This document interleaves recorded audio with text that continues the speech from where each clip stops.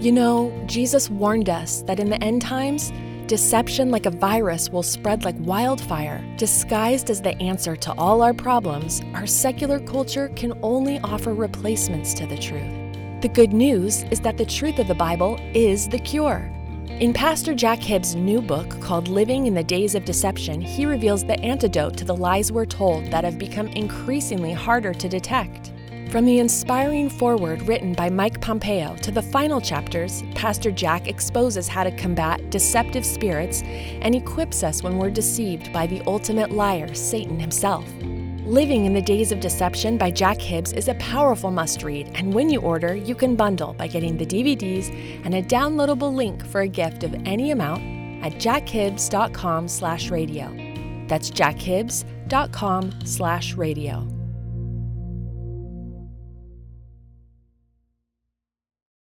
Real Life presents the Jack Hibbs Podcast, with intention and boldness to proclaim truth, equip the saints, and impact our culture.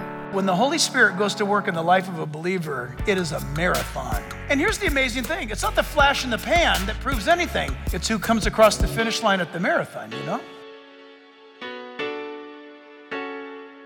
You can get the outlines of this podcast by going to jackhibbs.com/podcast. Today, if this podcast lifts you up and encourages you to live a more fulfilled life in Christ, then make sure you leave us one of those 5-star ratings. To us, that's like saying amen or yes. Then that rating will encourage others to listen. Now open your hearts to what God's Word has to say to you. Here is Jack Hibbs. I'm going to give you a string of verses. You guys ready? Write small. Ephesians 2:22, watch this, listen up. In whom you also are being built together for a dwelling place of God in the Spirit. What does that mean? He is writing, Paul is, to the believers in Ephesus, and he's announcing to them that you mere mortals, humans, can become the dwelling place of Almighty God by the Holy Spirit. It's called being a follower of Christ, or what Jesus again said, being born again. And you want to ask yourself, do I know that to be true in my life? Just very simple. Do I know that that verse is actually true in my life? There are a lot of us who can say, absolutely. Second thing is 1 Corinthians 3, verse 16. Do you not know that you are the temple of God and that the Spirit of God dwells in you? You say, Jack, no, come on. If the Spirit of God dwells in you, then I want to see you jump 45 feet. Or I want to see you, shoot lightning bolts out of your fingertips. This is not a circus, and God is not a clown. And he's not some sideshow. That would accomplish nothing whatsoever of meaning. Listen, what will accomplish something of eternal meaning is that when the Holy Spirit goes to work in the life of a believer, it is a marathon. And some of us, when we give our lives to Jesus, some things changed instantly. Some of you cussed like a sailor, and then you came to Christ and it ended instantly. Or some of you had this pursuit or that desire or this. And there's some things that God, you know that, right, in our lives, he took care of instantly. And then there's some things he took care of later, and there's some things he's still working on. And here's the amazing thing. It's not the flash in the pan that proves anything. It's who comes across the finish line at the marathon, you know? And this thing called Christianity is a life. And it's done by the Spirit of God dwelling in you. Secondly, under this, you guys, is the spirit of comfort within you. Is he the spirit who possesses? You say, possesses? I don't like that word. Why don't you like the word? I think of The Exorcist. Possesses, like possession? Totally. Possession. I don't know if you should use that word. No, I want to use that word. You want to know why? Everyone who knows that the Lord has saved them knows something. And that is, our lives are possessed by God. The Bible tells us he owns us. He bought us at a great price. Some of you might say, I don't like that word because I'm free to live my own life. I'm free. I'm a free spirit. Yeah, I used to be a free spirit, and it doesn't go well. What you want to do is you want to say, Lord, here's what you want to know. Dear God, I'm going to read your book and find out what you're all about. As you read this book, this is his love letter to you. And as you read it, supernatural. You know how somebody wrote you a letter in the 8th grade? And you went, oh my goodness, this is a forever love. You called them up after school, talk all night. Hang up. No, you hang up. No, you hang up first. I never hang up on you ever. No, you go ahead, you hang up. No, you know that? And then you get a new basketball and it's like all over. See this book? God says, Jack, yes, I have loved you with an everlasting love. Therefore, it is with my loving kindness that I've drawn you to me. Jesus, you keep talking like that to me, and I just might fall in love with this whole person of who you are. Oh, Jack, that's not anything. Listen to this. You let me in to your life, and I will never leave you or forsake you. And remember this, and never forget this. I am with you always, even to the end of the world. Listen, you start reading his book, his love letter to us, and it's like, okay, all right, this is amazing. What happens?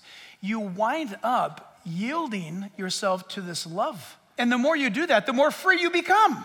So much so, friends, that if the world comes along and says, hey, how about a snort of this, or a shot of that, or a drink of this, technically, according to biblical theology, you could do a snort, a sniff, what did I say? A drink, a drop. You could do it. You don't lose your salvation. But you wind up realizing, I don't need to do that. Watch my back. Right? Think of it. Listen, if Christ is in you, you've got the power to walk away from stuff. Hey, I know your wife's away on a business trip. Why don't you come on over? The Christian starts laughing at that. It's like, Satan, really, could you be a little bit discreet? This is ridiculous. Are you hearing me? You walk away. How free is that? Can you walk away from temptations? Listen, if Christ is in you, you can. But if the world is in you, then listen, you're being set up. And Satan knows, by the way, he's for real. The Bible says he's real. Jesus says he's real, and he's plotting. The Bible says that he's like a lion hunting you down. But I like the fact that the Bible says in Romans 9 here that if indeed the Spirit of God dwells in you. Some of your Bibles have a correct translation where it says, since the Spirit of God dwells in you. That's the actual translation. Since. It's a statement of fact. How do we know? He's speaking to the Romans. He just, in the earlier part of the verse, gave them the endorsement of the Spirit of God is in you. And since the Spirit of God is in you, how does he do that? He dwells within you. He sets up his home. Isn't it amazing that, God is so esoteric. He's so removed from us, we could never know him. Well, is he our creator? Oh, yeah, he created us, but we could never know him. Then what kind of a creator is that? Are you hearing me? Don't you think for a moment, I'm just guessing, I don't know. But years ago, we were starting a church in Stuttgart, Germany. I had no idea that down the street was the Mercedes-Benz Museum. I would imagine that some guy Mercedes and some guy Benz, I'm thinking that they got together and they probably drove the car first. Can you imagine designing a car and finding some guy off the street? Excuse us, you want to try that thing out? No, nobody does that. The designer is intimately involved. The creator is intimately involved. If you invent something, you're going to be involved. Listen, God created you, and he's involved. But you and I have to invite him into our lives. All right, hang on, here we go. This is Jesus speaking. If you love me, keep my commandments. Don't worry about that. That's an easy lift. When he's inside of you, you delight in his commandments. He does it. And I will pray the Father, and he will give you another helper. The word in Greek is parakletos, or paraclete. Para, one who comes alongside you. Klete or kletos, to comfort you. Isn't that beautiful? Jesus said, I'm going to send the Holy Spirit to you. He's going to come alongside you to comfort you all along the marathon. And I will give you another helper that he may abide with you forever. Excuse me, but isn't that kind of like let's fall in love with God words? He may abide with you forever. Don't you like that? The Spirit of truth, whom the world cannot receive because it neither sees him nor knows him. But you know him, for he dwells with you and shall be in you. Listen to this. I will not leave you orphans. I will come to you. That's Jesus speaking. Did you get that, everybody? You guys awake? Yeah. Jesus is saying, I got to go. I'm going back to heaven. I'm going to send the Holy Spirit to you. And notice what he says at the end. I'm not going to leave you orphaned. I'm coming to you. Well, you say, which one is it? Holy Spirit or Jesus? Yes. Jesus dwells within you by the person of the Holy Spirit. Listen, for that matter, when you choose to obey God, your mind is submitting to God the Father. If you think about it, the Spirit's at work in you. Jesus is at work in you. The Father's at work in you, all through the Word of God. That's why the Bible is a living, breathing book. Next verse. John 14:23. Jesus answered and said to him, if anyone loves me, he will keep my word, and my Father will love him, and we will come to him and make our home with him. Talking about the human existence. Oh my goodness, people, please know this to be true in your life. Can you look at that and say, I'm so grateful, God is so awesome? Or are you looking at saying, those are very powerful words. What time's lunch? This is eternal truth. But what spirit is in you? Let not your heart be troubled, neither let it be afraid. You have heard me say to you, I'm going away and coming back to you. If you loved me, you would rejoice because I said I'm going to my Father, or going to the Father, for my Father is greater than I. That's awesome. See, why does it say it that way if they're co-equal, co-eternal? Because Jesus became a man forever to represent you and I. Isn't that amazing? He was our prototype. Next verse. John 15, verse 7. If you abide in me and my words abide in you, you will ask what you desire and it shall be done for you. By this my Father is glorified, that you bear much fruit. So you will be my disciples. Let me qualify this, because people, I lost them halfway through this verse because they started saying, honey, that's how we're going to get our new house right there, baby. Or that's how we're going to win the lotto, or that's how we're going to get the whatever. No. If you abide in me, personal relationship, and my word, the Bible, abides in you, okay, so now you're programmed by the Bible. You're going to, can I put it this way? You're going to bleed Bible. How's that? You will ask what you desire. Oh, you mean I'm gonna actually start desiring the things that God desires? Yep. And God will answer those prayers. Always pray. That's why, by the way, the model, the thing that sums it up perfectly, when Jesus cries out to his Father and says, Father, if there's any other way this cup can pass from me before I go to the cross, if there's some other way man can be saved, let's do it. And then what did Jesus say? Nevertheless, not my will, but thy will be done. That's exactly what that means. I've prayed my prayer, God, but what's not of your word, take it out. And I tell you, friend, you can pray with confidence. Next verse. You did not choose me, but I chose you and appointed you that you should go and bear fruit, and that your fruit should remain, that whatever you ask the Father in my name, he will give you. Beautiful. Why would he do that? Fruit bearing, a godly, holy, powerful, awesome, dynamic Christian life. Next verse. John 15:26. But when the Helper comes, whom I shall send to you from the Father, the Spirit of truth who proceeds from the Father, he, that is the Spirit, will testify of me. Isn't that amazing? John 16:5.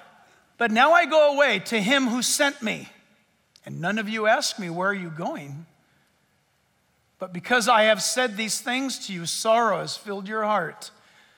Nevertheless, I tell you the truth. It is to your advantage that I go away. Can you imagine Jesus saying that to you? It's going to be really good for you if I leave. For if I do not go away, the helper will not come to you. But if I depart, I will send him to you. And when he comes, he will convict the world of sin. Did you know that? Conscious. The Holy Spirit's job all around the world is to tell people, you shouldn't be doing that. You need Jesus. And he says of righteousness and of judgment, of sin because they do not believe in me, and of righteousness because I go to my Father and you will see me no more. Of judgment because the ruler, this is Satan, of this world is judged. Amen, right? I still have many things to say to you, but you cannot bear them now. However, when he, the Spirit of truth, has come, here's what he's doing right now here in this building. He will guide you into all truth, for he will not speak on his own authority, but whatever he hears, he will speak, and he will tell you things to come. He will glorify me, for he will take of what is mine and declare it to you. Bible. Wow. In John chapter 14, verse 17, it starts out by saying, you know him, for he dwells with you and will be in you. Verse 18, I will not leave you orphans, I will come to you. What assurance! God is so good. How does he reveal himself to us? In all kinds of ways. Depends on where you're at in life. Do you believe or are you not a believer? There's a different way that he speaks. God speaks sometimes through circumstances, not always, but sometimes. You gotta ask him, Lord, are you in this? Is this what you want? Or is this what your word says? But he reveals himself. I blew it, by the way, this week. I should have known that God was revealing his goodness to me. God's been very good to me. That's an understatement. But it was my annual visit to my doctor, and he's amazing. He's just amazing. He's a nice guy. He's not only a genius, he's a nice guy. And he's way up in LA, and it just takes you, forever to get there and forever to get home.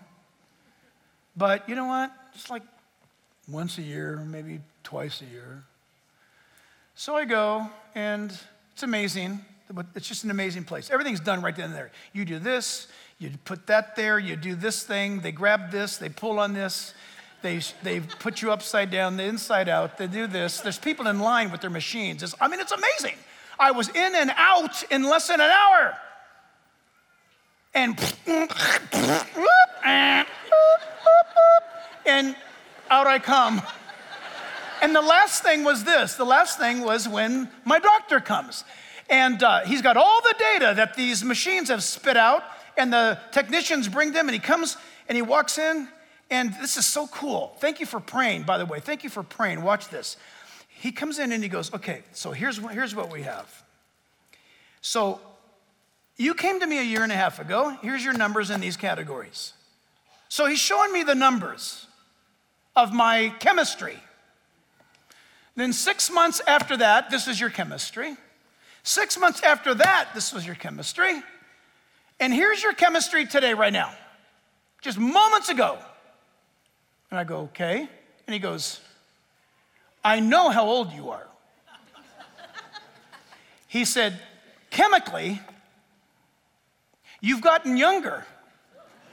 He said, your whole chart is reversing. And I said, watch this. I felt, yay. But then I go, it's because I have a great doctor. And he goes, now look, this guy is renowned. He's very well known. He's a big deal. He goes, you have a great God. And I went, oh,